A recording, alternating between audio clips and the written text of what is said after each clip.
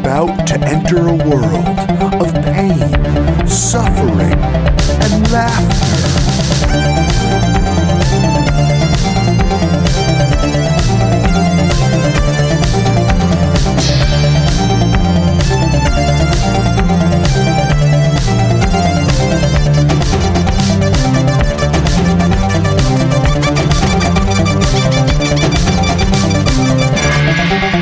Worst gig ever.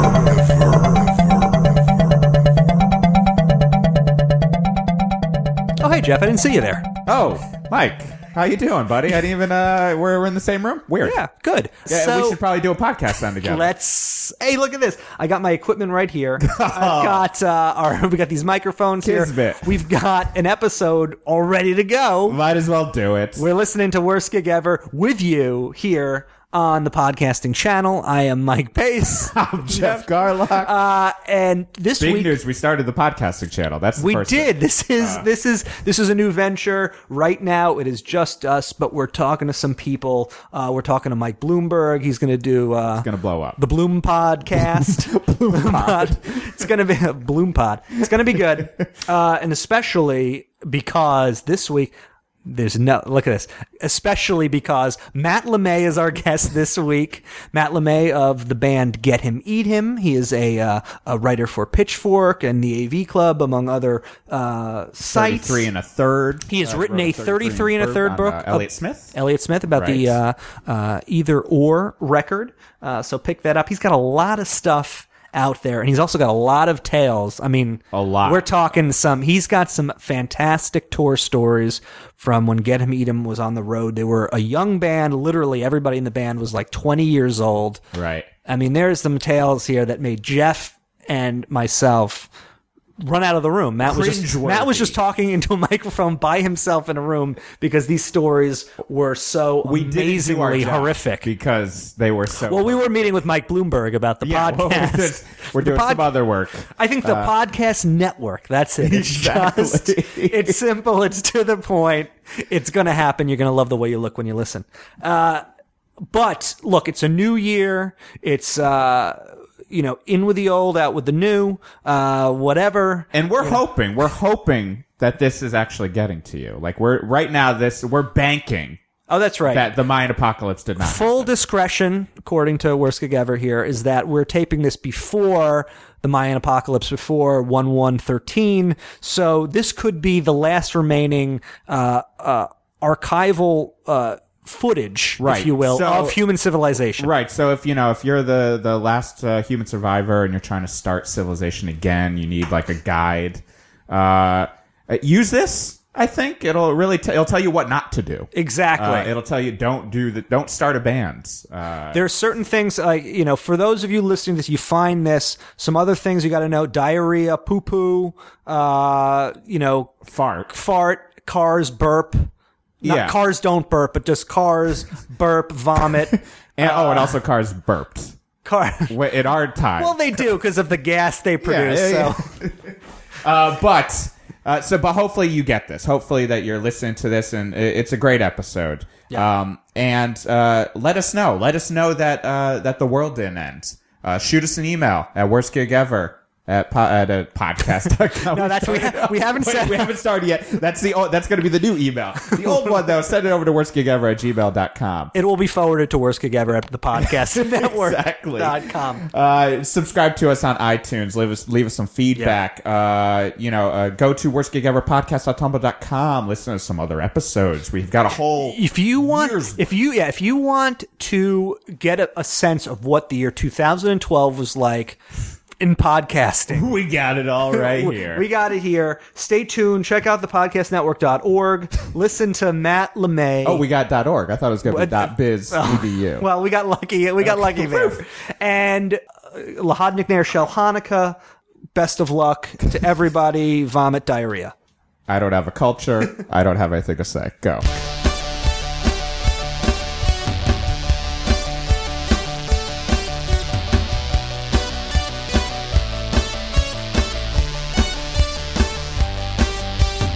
So the one that my mom just reminded me of on the phone, because it was one of many times that she feared for my life. We played a show in Dayton, Ohio. This must have been January of 2006. At a venue called Elbows, which I don't think exists anymore for good reason. We got there. Our call sheet said we should show up at 6 o'clock, I think, for sound check, and we were always way too good about showing up on time. So we got there at 6, and nobody was there. The club was boarded up practically, and the club was also under the parking lot for a Greyhound station. A Greyhound station in Dayton, Ohio, not really a place you want to hang out. Not good clientele? No, well, it gets better. Yeah. So you'd think, why is there an indie rock club right next to a Greyhound station? But it was only an indie rock club a couple nights a week. Every other night, it was a strip club. Sure. So we went and had some food, and we came back around 7:30. They were just starting to get the place set up.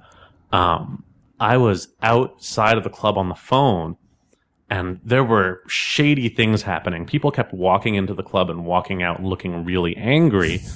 I walked into the club, got off the phone, and at about the same time, one of these angry-looking gentlemen walked in and asked where the strippers were. So apparently that was why everybody looked so disappointed. They were going in hoping to see strippers, and instead it was us. So getting a sense of the situation, I walked back outside. I was outside for about 30 seconds when a young man, probably late teens, who looked kind of like a skater, just kind of pulled me aside and said, "Dude, you're gonna get stabbed in the face if you stand out here for 5 more minutes. This is where people get stabbed in the face. Why are you standing outside of this Greyhound station looking so robbable?" And I explained the whole situation to him. We, as per usual, had about 5 guest list spots we were not using because we didn't know anybody there. Sure. So I invited our young skater friend to attend our show for free, and he kind of sized me up and just went, "Nah," and walked away. So that was a fun night. So how was the actual show? Oh, God, I don't even remember. I'm sure it was terrible. Why? What did you? Yeah. Why?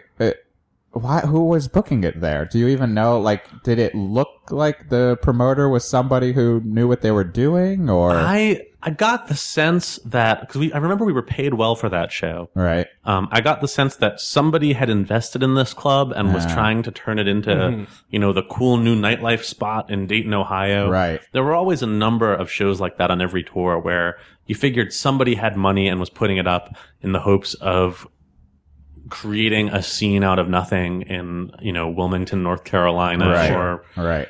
Dayton, Ohio. And Someone's going to give New York and LA a run for their money. exactly. Hey, those Dayton, bands have Ohio. to stop somewhere between Columbus and Cincinnati. Or Sure. whatever. So let's just backtrack for a second. The band is Get Him, Eat Him. Yes. And what's notable is that you guys, for the most part, were all really young when Yes. you started touring. So in 2006, because full discretion, as we say on the podcast, Full discretion. Oxford Collapse and Get Him, Eat Him had done some brief tour dates together in 2005. There's some nepotism here. There we go. Yeah. Call in as many favors as we can. And at the time, like, most of the band was not even of drinking age. Yes, when we did our first tour, I was the only member of the band who was over 21, which became an issue a number of times Was on that tour. in 2005? Or? That was in 2005. So the show we played with Oxford Collapse and Constantine's at North Star Bar in Philadelphia. When the Fuck that place. seriously, fuck that place. I mean, I've seen shows there that I've liked a lot. It's a good space in some ways, but whoever was running the club that night got wind of the fact that we were mostly underage, Right. and told us. First, he said, "You're not playing. Get the fuck out of my club," basically. Which, nowhere in our contract, which was signed, was it stipulated that we had to be a certain age, Right. or that we couldn't perform or anything of that sort. So the compromise we reached, which is hardly a compromise, is that the members of the band who are under 21, which is everybody except me, they're not allowed to leave the club, to set foot outside the club and then re-enter. So if they walked out, for example, to unload our gear, Right. then that's it. You're not allowed back in to see the other bands. And we were first of 3, and we really wanted to see the other bands. It was our last night on those bills.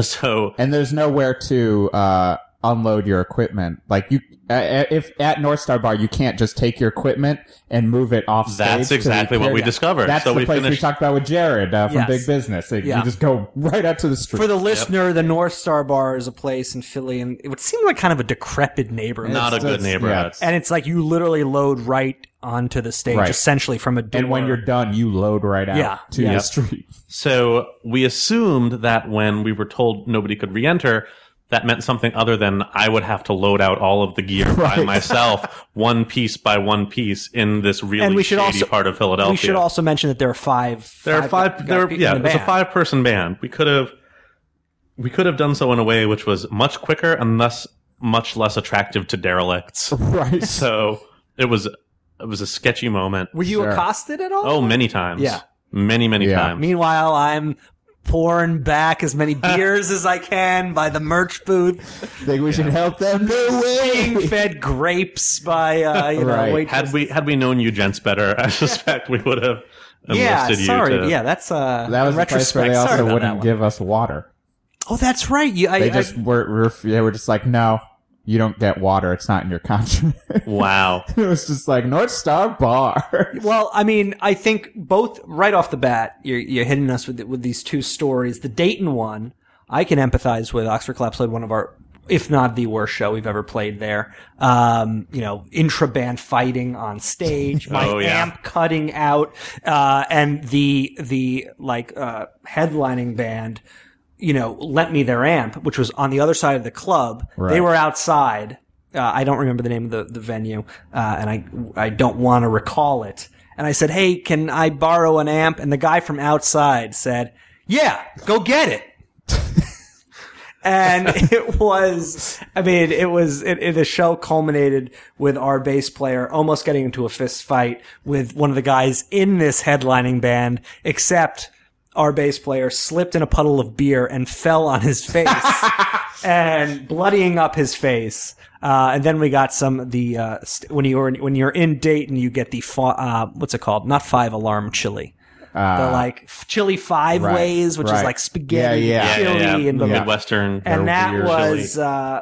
that was a band. So Dayton, I assume can you're not empathize. going to let us know who this headlining band was. The headlining band was a band called the Buffalo Killers.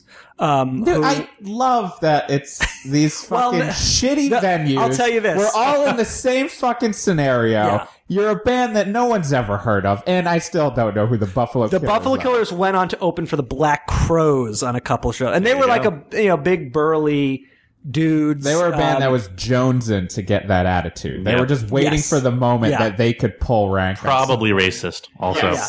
Yeah. It was also one of these things we were supposed to play. We were supposed to play second, but they asked because the opening band and the Buffalo Killers were friends. They asked if we would play first. Yeah. And we're like, come on. You want us to play before Big Local Draw? Get out of here. Yeah, we had a show like that in Orlando.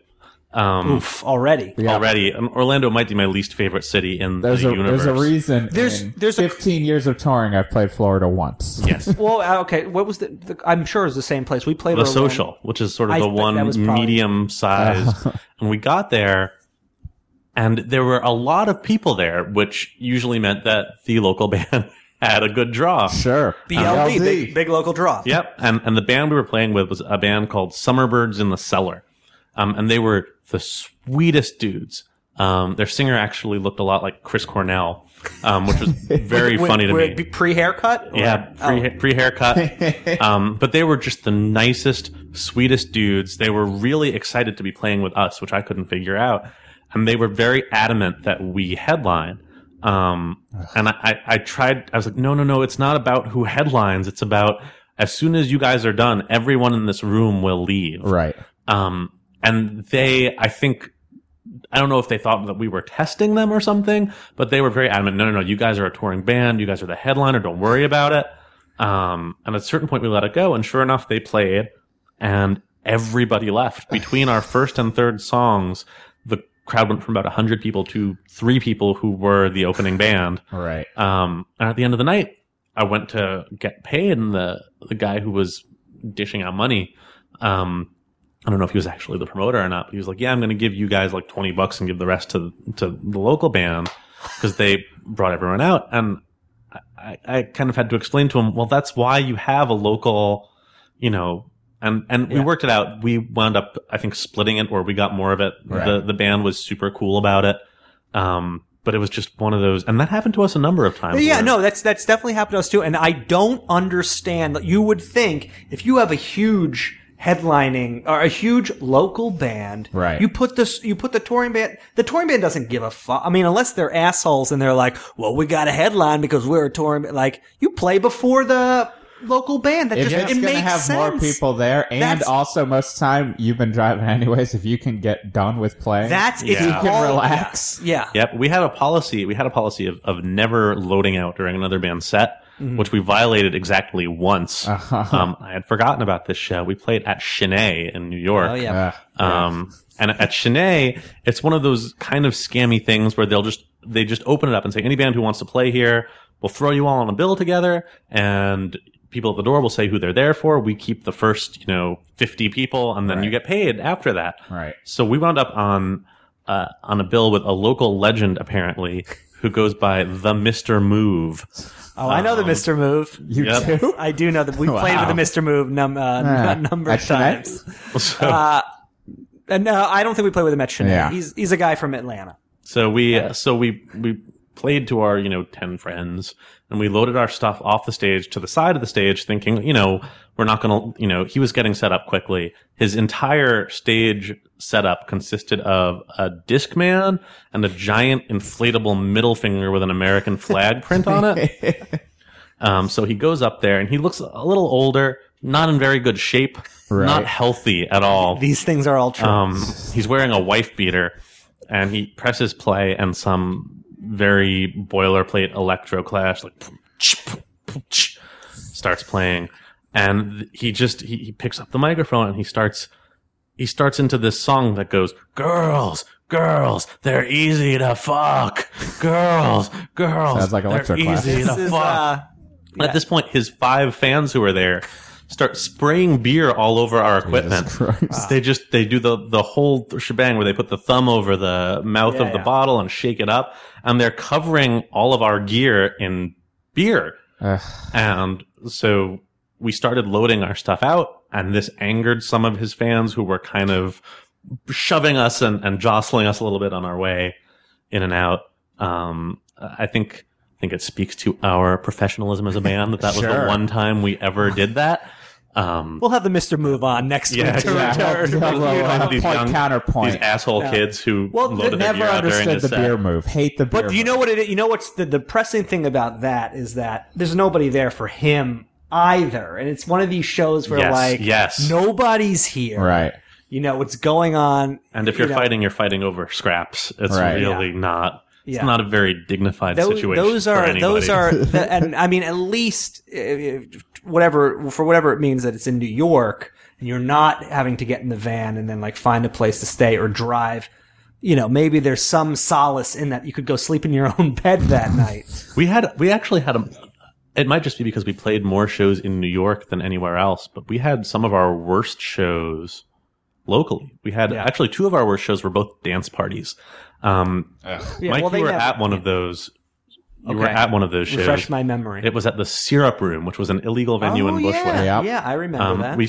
So this thing happened to us 3 times where somebody would invite us to play a dance party, and I would always say, "Are you actually sure you want us to play a dance party?" I was like, "Oh yeah, sure." Then they would listen to us, and by the time we got there, either we'd find out that we were playing before the party actually started, of course, or we'd be asked to play one song or something like that.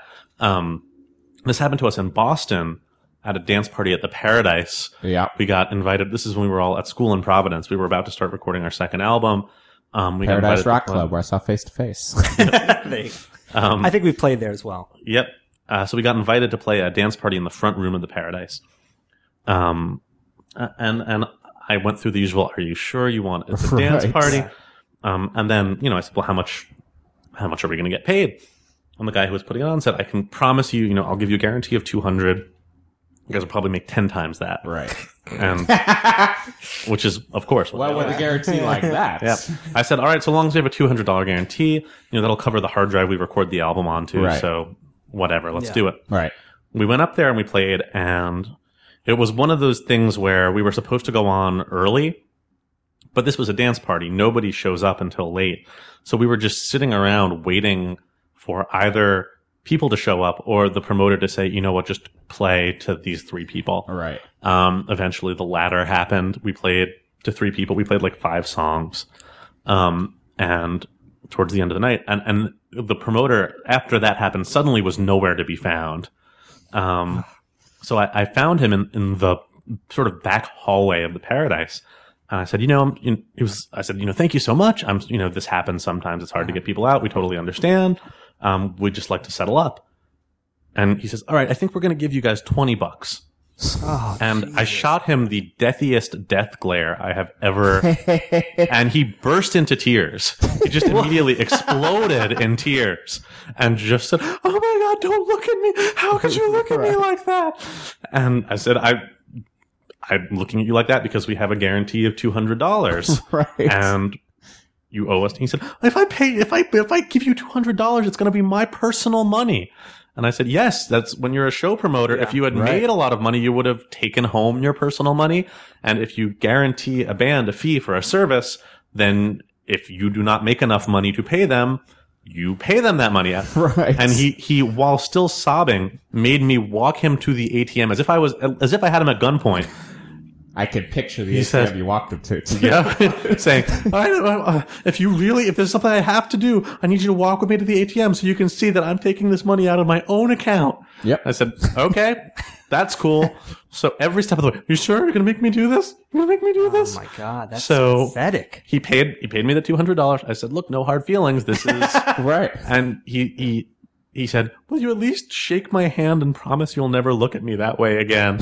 Wow, this look. I I don't did. want to get this look from you. I would love to know what the look is. This is like the brown note. Like Yeah. it Yeah. happens and you can't control it. I sometimes feel like we should always have like a copy of fucking Rollins Get in the Van for a situation of just like, you realize it could be worse than this. Yeah. Like, Well, first of all, I'm almost positive that on our first U.S. tour, 2004, the last show we played was one of these Paradise dance parties. And like, the band, we weren't advertised. People aren't there to see a band and they Right. show up and then there's like, oh, there's a band on, and I remember it was like a tough Boston crowd, like Yeah. very tattooed, like almost like we were like FSU was there. Yeah, it was like this is where they hung out in Right. 2004. Like they would always go to this weekly or monthly. Oh, they probably Sure. would because we had talked about him, but the guy from 454 worked the door there. Yeah, okay. Like FSU guys worked the Yeah. door, so I think they would like get in. Like, Yeah. and I think there was a But period where they hung out. It was definitely like, I remember it's like, all right, guys, we're so close to home. We've been out for a Right. month. Nobody wants us here. Let's do the abbreviated, 25-minute set. And it was like during the day. Dance parties are the worst. Yeah. Like Yeah. I being on Vice, like we had to do like more than I liked, and they were always like, or like Vice parties, like, Oh, and yeah. they worked because they would pay for the rest of the tour usually. Like if it worked out fine, and there was usually some dumb, liquor sponsor, which Yep. broke all of my ideals, but whatever. But I hated them because they were usually much later. Like I'm want to go to bed. It's like I hated when they were in Europe. In Europe, always like in Germany, shows turn into the dance party, and Yeah. then you're like, oh, we have to stay. Yeah. Like I want to go home. Yeah. Like But they also, it's for the most part, it's like the people coming don't expect there to be a band or like they're like, well, 'cause oh, I gotta it makes you feel the most to me it makes you feel the most like you're like a bar band. Like it's Yeah. like our version of a bar band where it's just like I'm just out to see music. Yep. It's like, well, I don't really want to just be playing music. I want to be Yep. playing to people who like Yeah. this And type of music. we were not a good dance party band Right. at all by any stretch. The one we played at the Syrup Room, it was through a friend of a friend who was putting on these shows. And he invited us and he said, a ton of people are going to come out. This is going to be a crazy good time. The first sign I had that something was not going to be, well, I mean, I kind of knew the whole time because it was one of our shows, but he called the day before and said, you guys have a lot of people coming out to this, right? That's what I meant by when I said a crazy group of amount of people are going to, because you're going to bring Right, them, right? exactly. So we got there and it was a weird scene. Very kind of, mid to late aughts Bushwick. right. everyone's already drunk at 5 p.m. Yeah. It was weird. We played super early. I mean, again, I think the guy who booked us actually listened to us and realized that we would ruin his dance party. Right. Oh shit! So Let's just have these guys going at 7. So exactly, we went on, and I remember the moment we got off the stage, about 100 people showed up. So I think that I don't think it was a coincidence of timing that was the case. Right. But after, so, we left, we packed up our stuff, and the promoter called me afterwards and was like, hey, there's a $5,000 guitar missing. Do you guys have it? And I went, I don't think we took it was a Gresh White Falcon, which is not a guitar you just take by mistake. Right. It's a big white and gold glittery guitar. Who's bringing a fucking $5,000 Gresh guitar to the syrup? So the obvious question is, why do you have a $5,000 Gresh White Falcon sitting and this guy was convinced that we had it. Right. He called me about 4 times saying, did you check everything? Did you check every case? As if we would have just not noticed that rather than our shitty instruments, we had taken a $5,000. It's in a soft gig bag. That's where the Gresh is. Like, it's in the original chipboard case. And I think we took home $50 for that show or something. I think maybe he thought that we had taken the guitar out of spite, right? Which would have actually not been the worst idea. Sure. But we had no idea it was there, so we couldn't have done that. We also, speaking of Florida shows, when we played in Jacksonville, and this was one of those things where it was on a winter tour, the same one where we played in Orlando. The whole Florida leg we booked ourselves because there's no good reason to play in Florida. Right. So you're left to your own devices. No booking agent who's doing their job will really send you to Florida unless you ask. Except if your first booking agent is based in Florida, like ours was. There you go. And so we played in Florida, like, so. You'll kill. No one ever comes here. So this woman had approached us on MySpace and said, hey, I run a club in Jacksonville. We'd love to have you. I'm also a talent scout for Warner Brothers. So, when it became clear that we needed to play some shows to fill a space, we had a show in Charleston and then a show in, Lafayette, Louisiana or whatever. We had to go somewhere.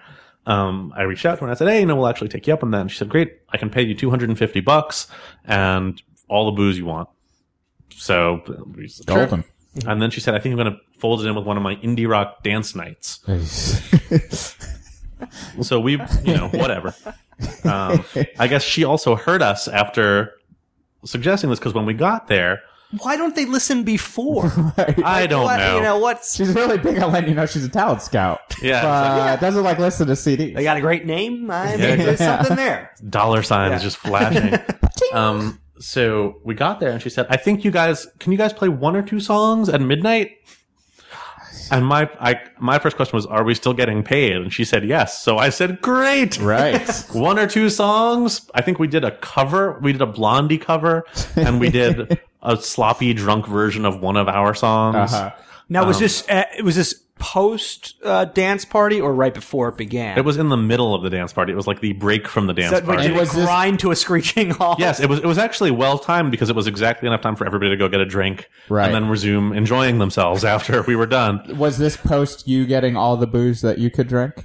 It was mid us getting all the booze. That was also the night that... What was the name of that club? I do not remember. It was in Jacksonville? It was in Jacksonville. I remember the DJ that night was doing a great job. He was doing a really good job. I remember about 3 songs in, he put on the Archers of Loaf song, Web in Front, and I said, all right, this is going to be a good night one way or another. Bad show, good night. Yeah. Right. Yeah. Oh, that's up there in the, however you can break down how the night works. The bad show, good night. Had one of those when we played The Smell in LA and kept getting shocked by the microphones and then wound up, I've talked about this before, hanging out with the, Brian Grazer's, the producer's personal assistant. Right. Wow. Yeah, it was a great night. The getting shocked by the microphone situation always drives me nuts because you couldn't ask for less sympathy from the rest of your bands. Yep. When you keep being like, no, I'm getting shocked. Like, don't come near me and I'm freaking out. So we had because they don't see anything going on. No, we had one night, we played at the Red Star Bar in Baton Rouge, Louisiana. Okay, yeah. Played there. and they did not have their shit together to have bands there. Their equipment was all kind of rigged up, and it just, I remember there were like 3, not even surge protectors, just 3 power outlet splitter power strip things plugged into each other. And we were talking to the bartender beforehand, who was super nice, and he was saying, yeah, we have some electrical issues here. No problem for a 5-piece band with tons of pedals and lots of vocal effects that go directly into the microphones and whatnot. So we're playing, and about 3 songs in, all the power goes out.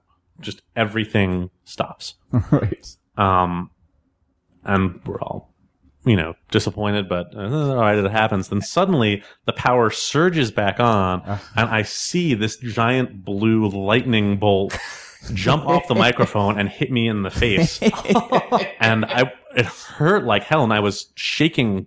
I was really zapped. I was shaking intermittently for the rest of the night. And a lot of our equipment got fried. We had 2 direct boxes that got fried. And at the end of the night, they would not help us. They gave us the $100 or whatever we were owed. And our bass player, Joe, to his credit, I was freaking out. I had just lost it. Right. Our bass player went in and got them to give us 2 replacement DI boxes for the ones that had broken. But that we gave you fair warning, man. We told you that our club was terrible at the beginning. So wait, I have 2 questions about that. First one being, were there people at the show at least? There were about 15 people, which was not a bad night for us. Sure. Okay, in a place like, I think I played the 15 people at that place in Baton Rouge as well. It's a small bar. It's really a bar more than a club. It's just a bar, and you set up in a corner. Is that the place that has the upstairs too? It might with be a pool table. I don't. The other thing is that about when bands are playing and the power and like they lose power, because you see it every once in a while. There's still that like 2-second delay when they're still like they don't realize that it's out, so everybody looks ridiculous. Because no one ever. It's not like you immediately jump to action to start to fix stuff. Everyone just kind of stands there, which is just like. You want to do something about this, or am I going to handle this? It's always it's incredibly deflating. Yeah. So in all these, though, or for a big chunk of them, so everyone's very young. Yes. Too. So what? Yeah. So how old was everyone when it started? And when the band started, I was 20, and my bandmates were all 19. Okay. We actually, I'd say.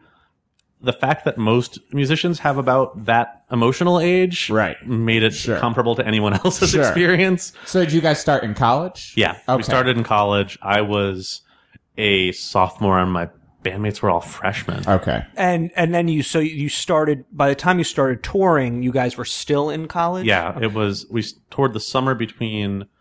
So we signed the summer between my sophomore and junior year of college, and we started touring to Absolutely Kosher. Absolutely Kosher Records.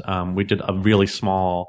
We drove out to San Francisco to record our first album that winter, and then we did our first honest to goodness tour summer of 2005, which would have been the summer between my junior and senior years of college. See, now, what I'm interested in, because I didn't start touring in earnest till I was like 25, but I'm wondering like.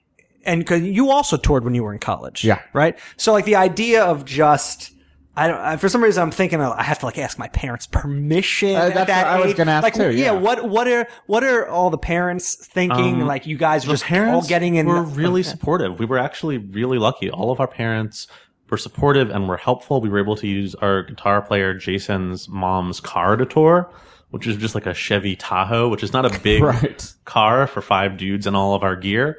But it fit. We got a roof rack for it. Our parents were legitimately super amazing throughout all the years that we were touring. I think it was finally, I remember very clearly because we did 3 big tours and 1 small tour. Right. We only toured over the summer because we were all in school. We did 3 big summer tours. The one in 2005, I booked myself, and it was long and we took a week in Portland to hang out, took a week in LA to hang out. Miraculously broke even on that tour.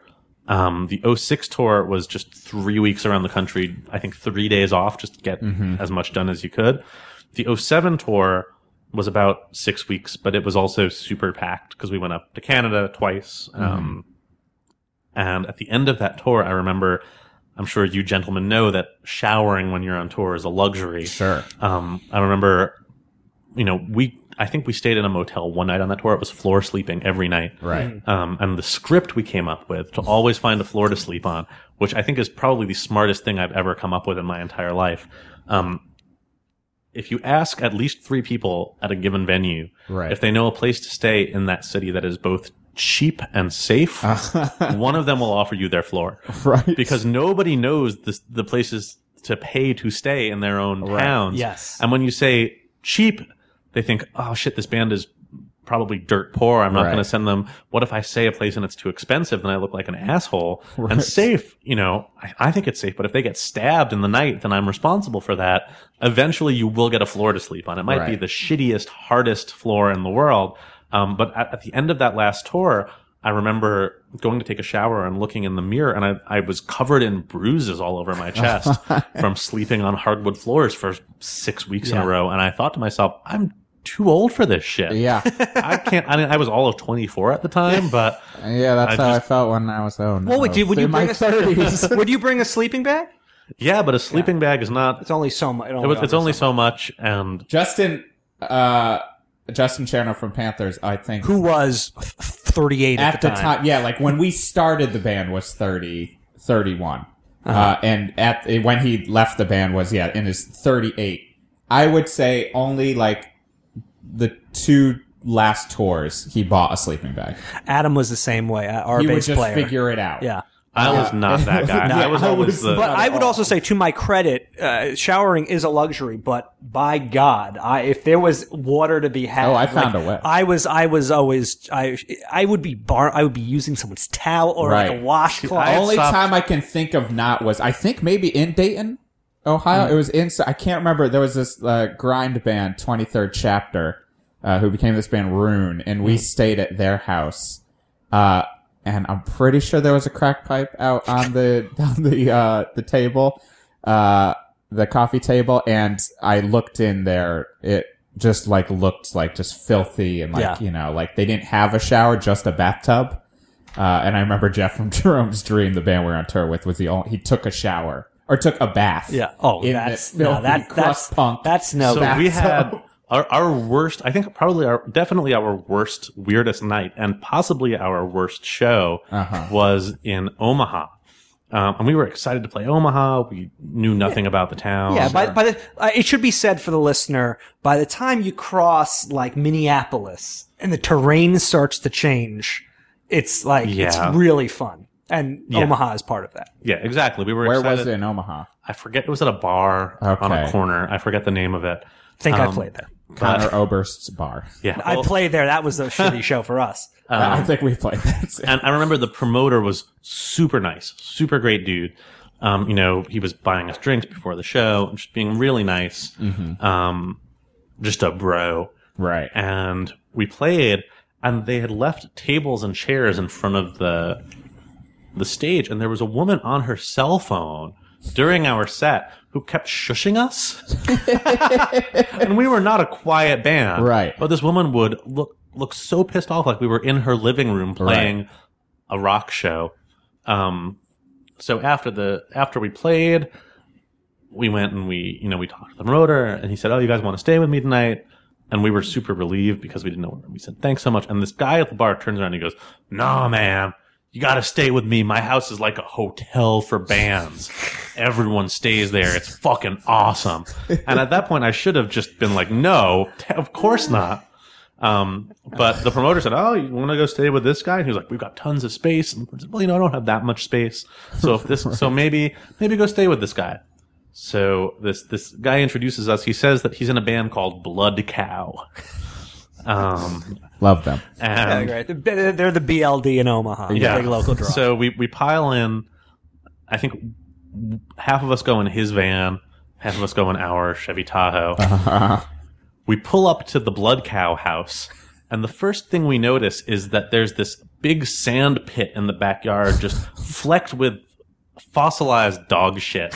Just like they haven't cleaned this out in probably 70 years. Right. Like some dog took a shit when that house was built, and they just left it there. So we get into the house, and the first thing we notice inside the house is the smell. There's a bad smell, a really bad smell. And the house is, of course, disgusting and filthy. Right. So we get into the kitchen. He goes, "You gotta try this drink I made. It's called Hitler's Balls." And it's this giant vat of pickle brine with vodka and an egg in it. Blood cow. Blood cow. I'm not even getting started with this. So so I sort of suss out that this is going to be a weird, bad night. Right. And I said, I'm so tired. And I also wanted to make sure I got the best accommodations in this house, whatever that. So I'm so tired. I think I'm just going to, take a handful of NyQuil and go to sleep. Right. So the gentleman from Blood Cow, he says, "Yeah, just let me show you where you guys are staying." So he takes us down to the practice space where the smell is even worse. There are porn magazines everywhere, just on the floor. Porn magazines that have clearly been handled aggressively. And empty beer cans. Right. He's a man who's not aware of the internet. Yes. And he says, "Yeah, just clear yourself a place on the floor and go to sleep." I was like, "All right, where's the bathroom?" And he's like, "Oh, you probably can smell that. Both of the toilets are backed up. We don't really have a working bathroom right now." Hotel for bands. Hotel for So bands. I took like 10 NyQuil and just passed out. But apparently, after I went to sleep, it got really weird. As I found out when my bandmates the next morning looked like they had been traumatized, which in fact they had. So after I went to sleep, this guy had called up his bandmates and some friends of theirs to have a party. This party, so This is already at what time are we like talking? 2 in the morning. Yeah. You may remember a sand pit full of dog shit that I described. Sure. Apparently, this is a wrestling pit. And apparently, they invited a very large woman over to wrestle them in this pit full of sand and dog shit. So that happened. And then our bass player, guitar player, and keyboard player went to sleep. They had had Right. enough. Our drummer was going to go to sleep. And the guy from Look says, no, you're not going to sleep.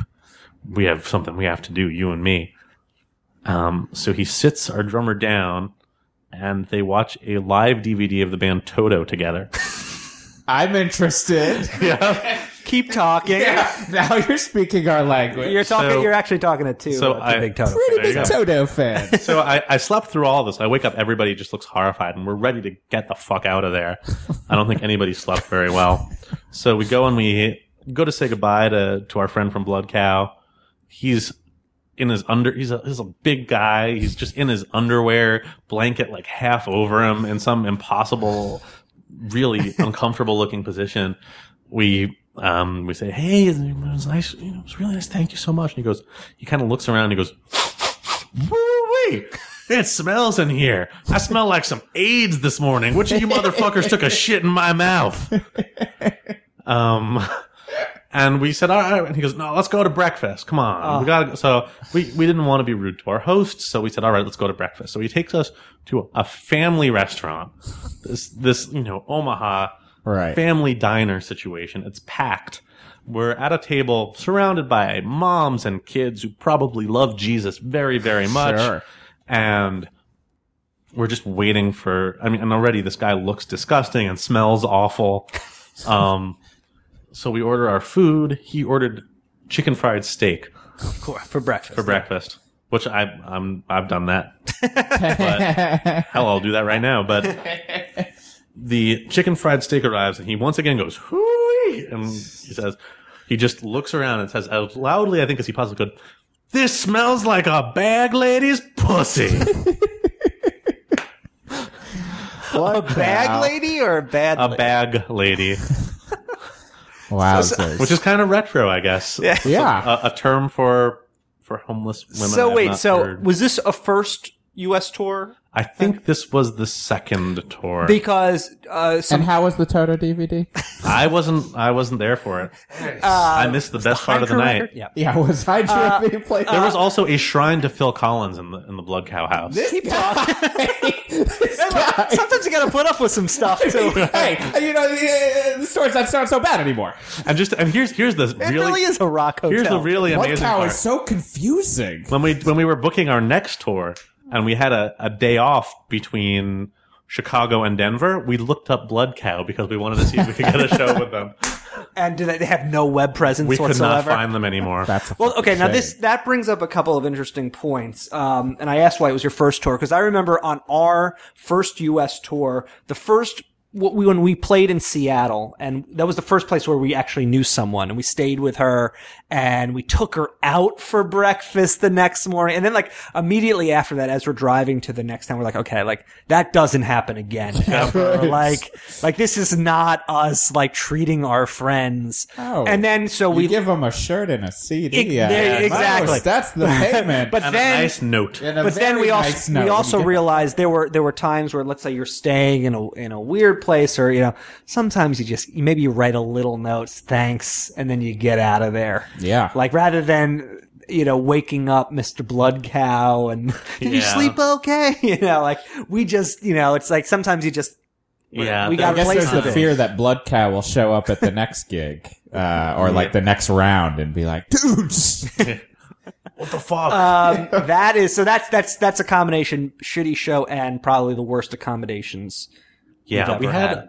It was. I would say it was mercifully rare that those two things coincided. Right. We had a lot of bad shows. We had one night, one of the worst shows on our first tour, and our first tour was largely learning what it means to be a shitty band on tour. Sure. Because the first 4 shows of that tour were with Oxford Collapse and Constantines, and they were all sold out, and they were great. It was us and 2 great bands, and the crowds were super amazing. And then our first show after that was at a place called the Taco Ninja and Cafe Bourbon Street. They're one place with 2 identities. Wait, where is that? In Columbus, Ohio. Ah. And we were playing with a band called the Volvonics, who one of the gentlemen from the Volvonics worked at the Taco Ninja. Sure. And was not going to let us forget about that. We were on his turf. So he kept... Got to hold tight to that turf when you live there, though. And he kept moving us around in the order, like, no, you guys are playing third. And we'd be like, oh, all right. Like, yeah, I'm in the Volvonics. I work here. All right, dude, that's cool. Can I get a taco? Yeah, exactly. Speaking of which, how are the chalupas today? Yeah.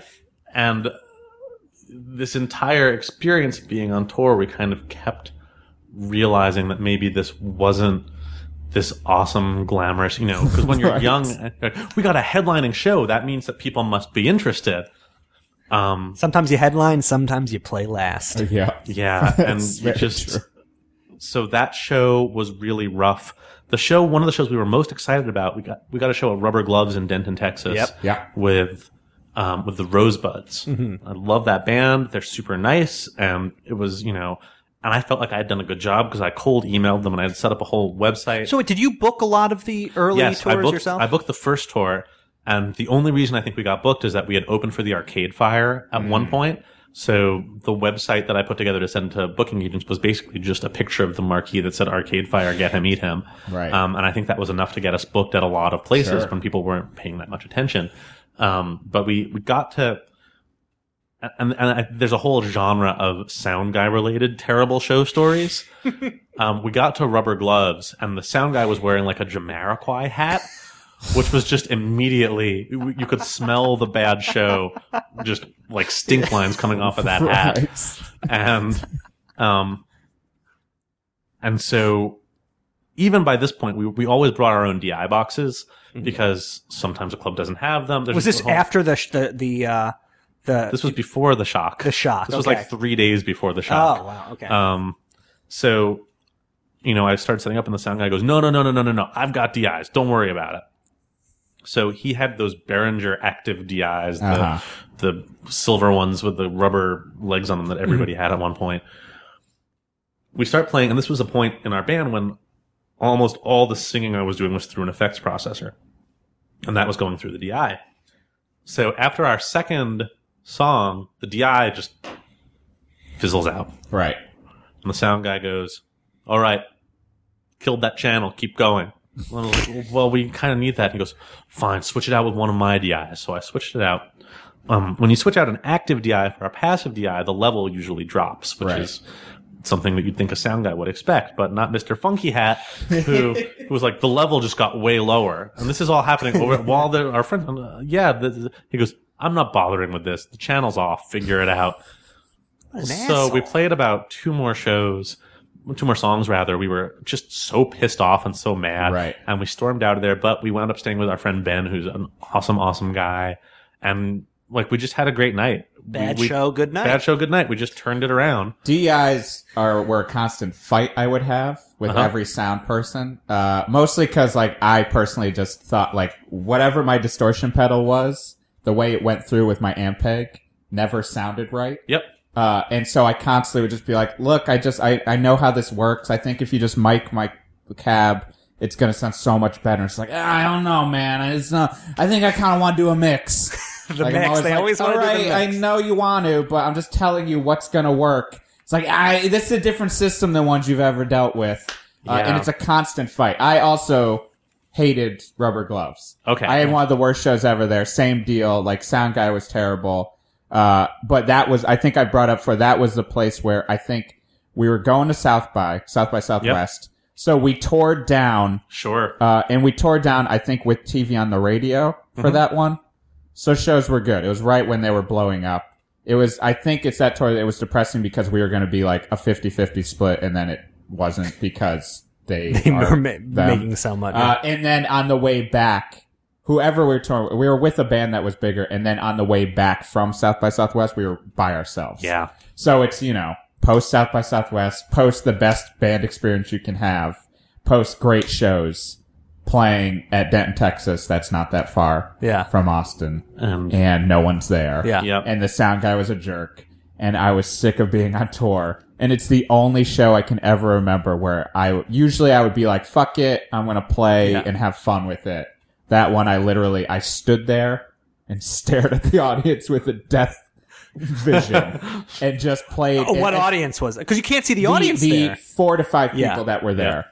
And then as soon as it was over, I couldn't have gotten out of that quicker. Yeah. I put my stuff down immediately, turned everything off, started taking my equipment off stage. We had a show at Rubber Gloves where I admonished the audience for like leaving after like the big local draw who played first, of course. And then the people there that ran that place were actually always very nice to us. So we played there a number of times. It's hard to play there post South by too. Like, that was every band, like, it's touring around South by Southwest. If you're not in a band, it sucks. For those of you who are not in band who are listening, it's tough. Yeah, we never did that. We had actually our worst sound guy experience was in Chicago, at a place called the Beat Kitchen. Yeah, which was always there. The people there were always really nice. They were always really good about having us back after we played and paying us well. But we played a set there, and there was a really loud, I think I turned on a pedal and something blew. One of these guys, the sound guy's speakers blew, which, is his problem, not mine. Right. And at the end of the set, he said he started threatening to confiscate all of our equipment, saying that because we had damaged his property, he was legally entitled to confiscate all of our equipment. Yeah, that makes sense. Yeah. That's on the rule book somewhere. That's standard contract. Yeah, and I tried as calmly as possible to explain to him that if he doesn't have, there's, for those of you who are not nerds about this stuff, there's a kind of audio processor called a limiter, which you usually put in place before anything that you wouldn't want to explode. Right. And a limiter makes sure that if a signal goes through that chain that is loud enough to blow up your speaker, it gets reduced in volume so your speaker doesn't blow up. It's it's kind of Sound Guy 101 if you're running a big sound system. There was not a limiter, or their limiter didn't work, and thankfully my bandmates were loading out our stuff while this guy was ostensibly mulling over whether or not to steal our shitty equipment. But that was just one of the weirds. We also had, when we played at the Rock and Roll Hotel. They just keep coming. I love it. It's like, and we played at the Rock and Roll Hotel in DC, which is a really nice club. It was a new club and a nice club. Right. Played there once. And people were kind of supposed to play there, it didn't work. Yeah. People were kind of like, I heard they got Clear Channel money, man. But their sound guy was so profesh that we just fucking hated him. Pro Gear Pro 2. Pro Gear. Yeah. I mean, I think he said he had been like some kind of tech for NSYNC or something. And our drummer, we didn't we didn't keep our drums in tip-top shape. We didn't tune them. We're Right. just some shitty band. And our drummer starts checking in the sound guy kind of goes like, whoa, hey there. Yikes. Whoa, you mind if I... And we just were like, fuck this guy. Yeah. What? Like, what do you think this is? Like, Tuning do you drums, think though, this is absurd. well, if it's not absurd if you're recording or if you're just tuning it to make it. Or yeah, let me rephrase it, because Dan, our drummer, he just blindly would turn Yeah. the key, Sure. he's like, I don't know what I'm doing. Yeah, I don't know how to right, say it. didn't he? Slaney He's from like I Patrick don't had no understand how this works. Yeah, but it was just one of those. I think the genesis for most bad shows is when different people participating in the show have very different ideas of what the show Right. is. Right. And and that could be something as specific and personal as when we played in Detroit, opening for the Wrens, which was a great show. Uh-huh. The sound guy cut us off after 4 songs because for him, the show was something that he had to get through before he could call his ex-girlfriend to try to win her affections back. He explained this to our friend Charles from the Wrens afterwards, who is a buddy of ours, and said, hey, why did you cut? He said, gotta get out of here on time, man. I just realized my ex-girlfriend is the one. Jesus Christ. So look, Matt. These story after story. I mean, it's suffice to say you've had your fair share of memorably shitty shows. Oh, yes. And Get Him, Eat Him ceased to be a band In 2009. 2009, or right before Oxford Collapse did. And, since that time and during that time, I mean, you're an accomplished writer. You've written for Pitchfork, for AV Club, for a number of other sites. You've authored a 33 1/3 book. This is all I true. mean, this Which will all one? Which the, 33 1/3? the Elliott Smith. Great. And, you're still doing music in certain capacity. You're Yes. an accomplished producer. You've worked on some great material. But, you're not... Like what? Well, Like what great material? Full discretion, Matt. discretion. Matt has been working with me on some of my my commercial work. Oh, well. But we want to, this is a question that we delve into, this idea of you're not doing it the same way you once Right. were. Oh, God, no. Right. And I know you have some pretty, some ideas as to why, or we've talked about this before. So the moment that it all kind of came into focus, into horrible, brutal focus for me, was at the end of our 2006 tour. We opened for Beirut for 4 shows. When we had booked that tour, Beirut hadn't released their first album yet. It was just some band that I liked that my friend Ben was putting out. And I thought that it was going to get pretty popular maybe. Right. So I invited them and another band to open for us. Then suddenly Beirut blew up, which I think was inevitable. In a lot of for the ways. listener, not the city, Yeah, but, context. but there's a band called The Beirut. band called Beirut became very popular. Yes. And the first thing that happened was the manager for the other band, who I don't want to name because they're friends of mine, and this did not reflect on them. Well, not entirely. It didn't reflect... It didn't... This is so tricky because when somebody is an asshole on your behalf, Right. it both does and does not reflect on you Right, in a way right. that is sort of unique to this universe. Because they're representing you, but also a lot of times you don't know exactly. Right. And the band how did they're not being know that asshole. any of this was happening. Right. But their manager sent our booking agent a very strongly worded email basically saying, this band does not play second of 4. This band is main support for Beirut now. We want all of Get Him, Eat Him's money. We want top billing. And our response was just no. Right. So she actually pulled the band off of all these bills, then told them this had happened, and they said something to the effect of, you pulled us off of shows with Beirut that our friends invited us to play Right. because we didn't get billing that you found appropriate. Right. So that was my first kind of sense that once things reach a certain level, it goes from one kind of shitty to another kind of shitty. Yeah. And then when we actually played those shows, it was the end of a pretty long tour, of a 28-day tour. We were playing the best shows we had ever played. Sure. I'm sure you Tour guys tight. both know that experience where you finish playing a song and you feel like you've been running a marathon and you have to slow down. You've got Yeah. so much momentum behind you. It's all muscle memory. So you're not even trying to remember the song. You're just entirely in the moment. Yeah. We played these songs. We played this set opening for Beirut. We would finish and people just fucking hated the shit out of us so hard. I've never been in a room where people hated me more, I think. And I've been in rooms where I'm a Pitchfork writer, for fuck's sake. I've been in rooms where people have hated me.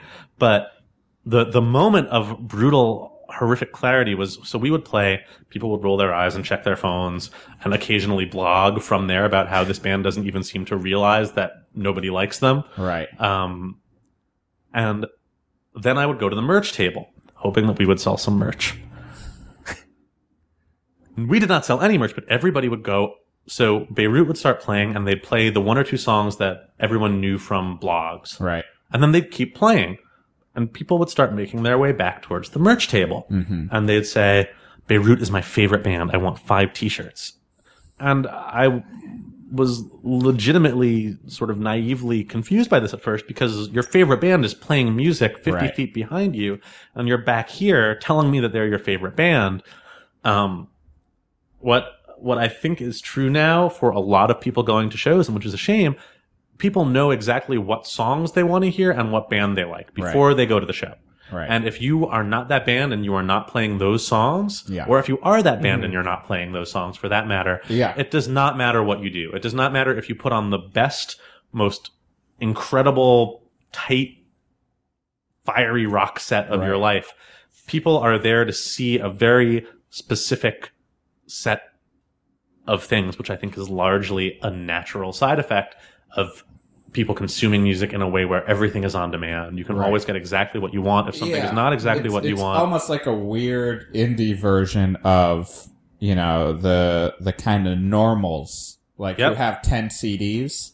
You know, if you look at their collections, like they only have 10 CDs, and like off of those, it's like a couple best ofs. Yep. And then in there, they're like, yeah, no, I love this band, but I just kind of like music, like that that vague concept. So it's like, yeah, it's this weird, and that doesn't jive with me. It doesn't make sense. Like, you know, and that's fine. People can understand stuff how they want. Yep. But you know, I think especially like we were in bands where we're playing because we love music and are on the hunt for more like good and more music, like you know, more interesting music and full albums, not just like this is the one song that I like right now. Yep. And almost like it's a you know, indie rock version of like you know, hip hop fan but like the hip hop fan who only likes like the track that's right now, like the one that's it's now. You know, people for the most part, a lot of people enjoy being told this is what you should be listening to. This is the way your band should look. Right. This is, you know, and people get very comfortable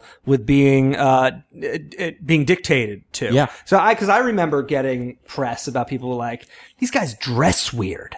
You know, it's like, you know, these guys look weird. They're not photogenic.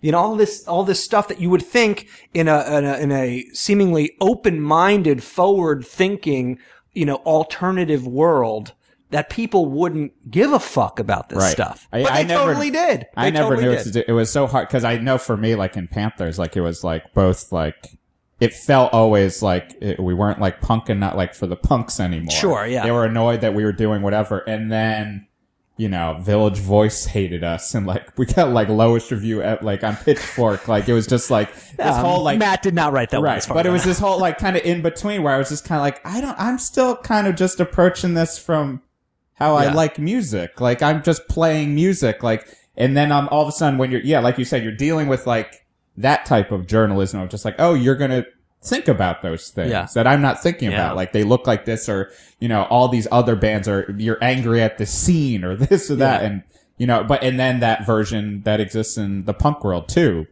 to an extent. Yeah. I think it exists. Of course. Yeah. It exists everywhere.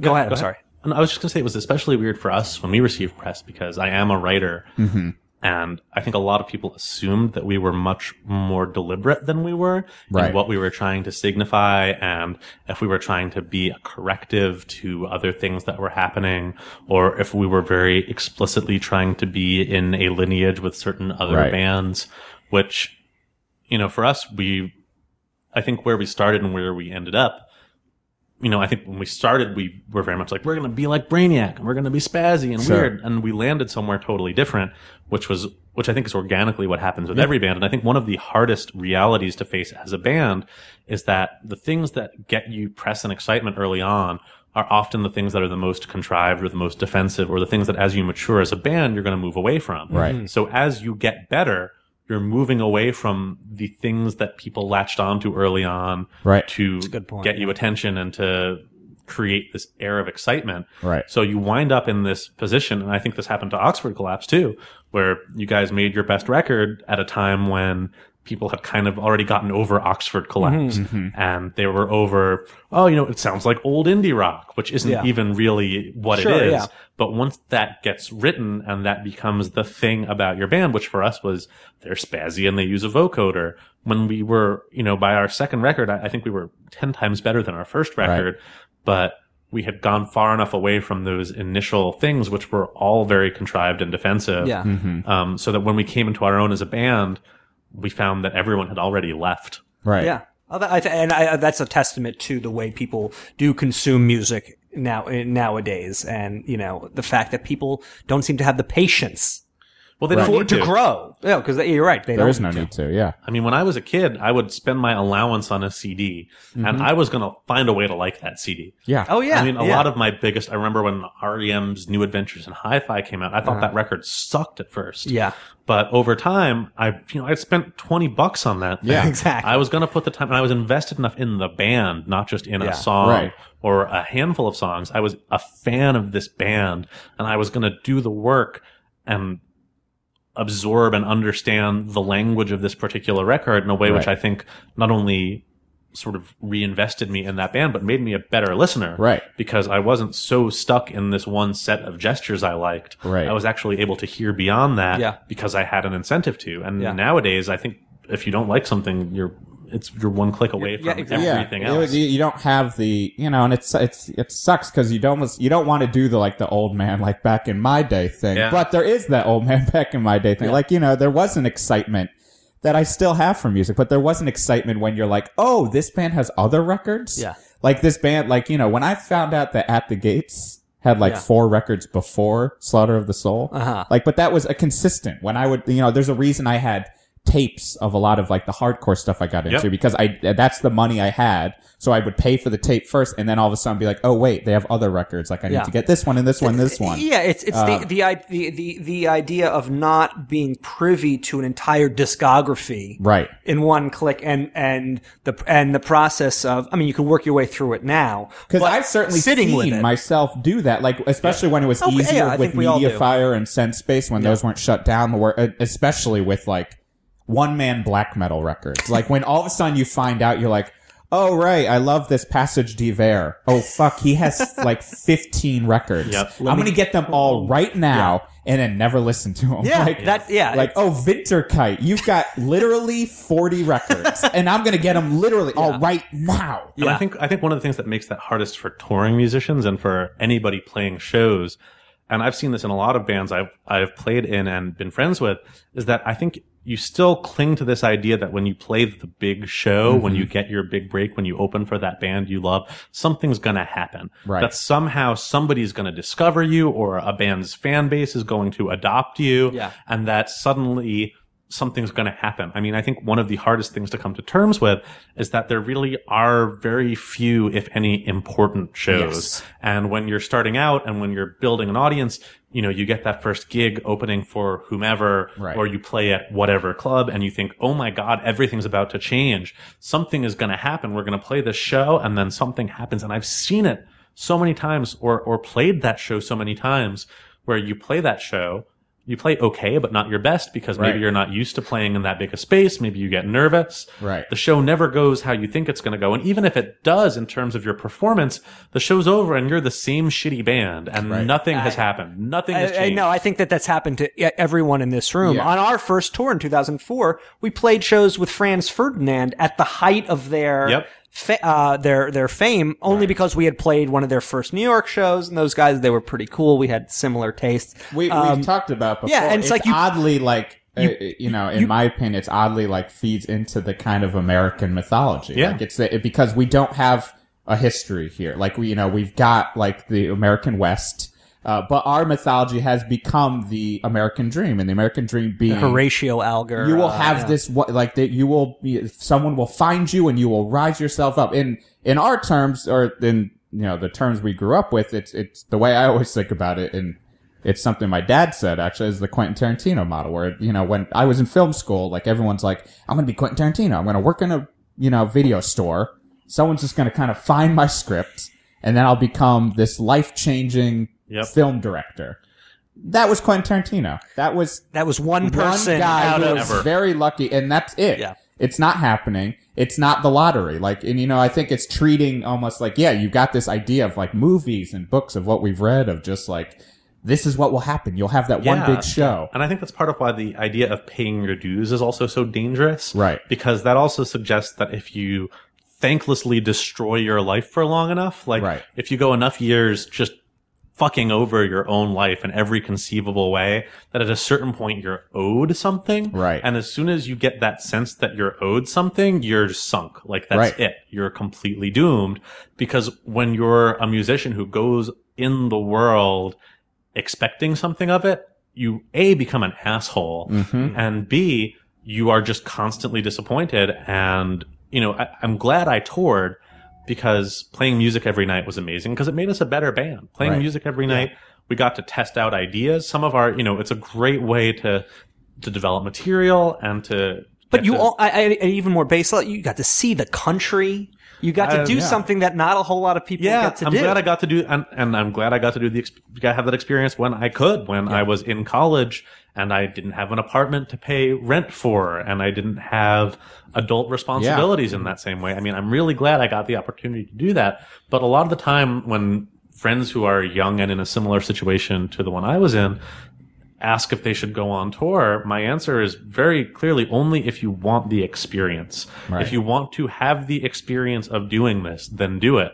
But you're not really going to build an audience, because as I think all agree, people go out to see the bands they already know that they want to see. Right. And the idea that if you're a really good live band, you're suddenly going to get discovered is not true. And the idea that you need to build an audience of humans in a room before you can build an audience for your recorded music is not even true.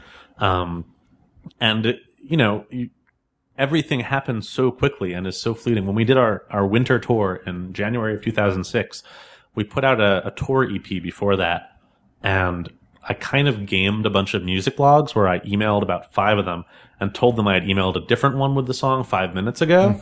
So everybody fell all over themselves trying to post this song first. Right. It was that easy. And we were the most blogged about band on MP3 blogs for a week on Elbows, back when you would use Elbows to track that stuff. And we started, I was tracking page views and stuff, and our tour page was getting like 10,000 page views a day. It was amazing.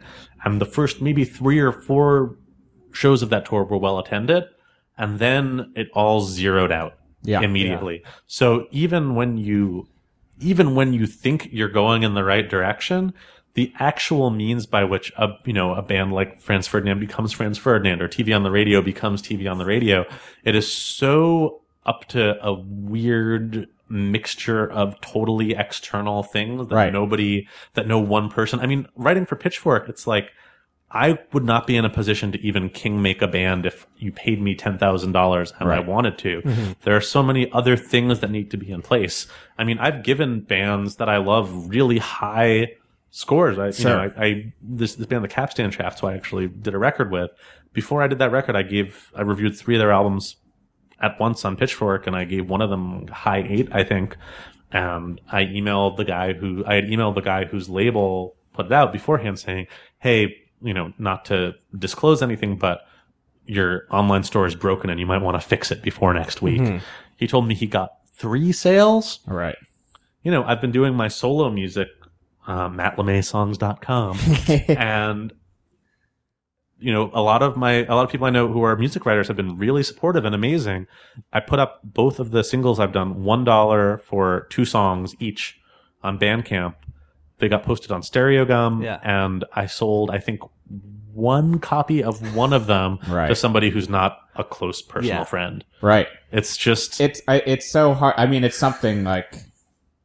it's something you deal with in every like I think I deal with it in comedy stuff too, of stressing, like, because you get this like, oh, but if I get this one video, Yep. and I'll get a lot of views on it, but at the end, then you'll be like, great, you got that one. And hopefully it works out for some other things, but you never know because it's all out of your hands. Everything's Yep, kind everything of is out of your hands. And like, I think the danger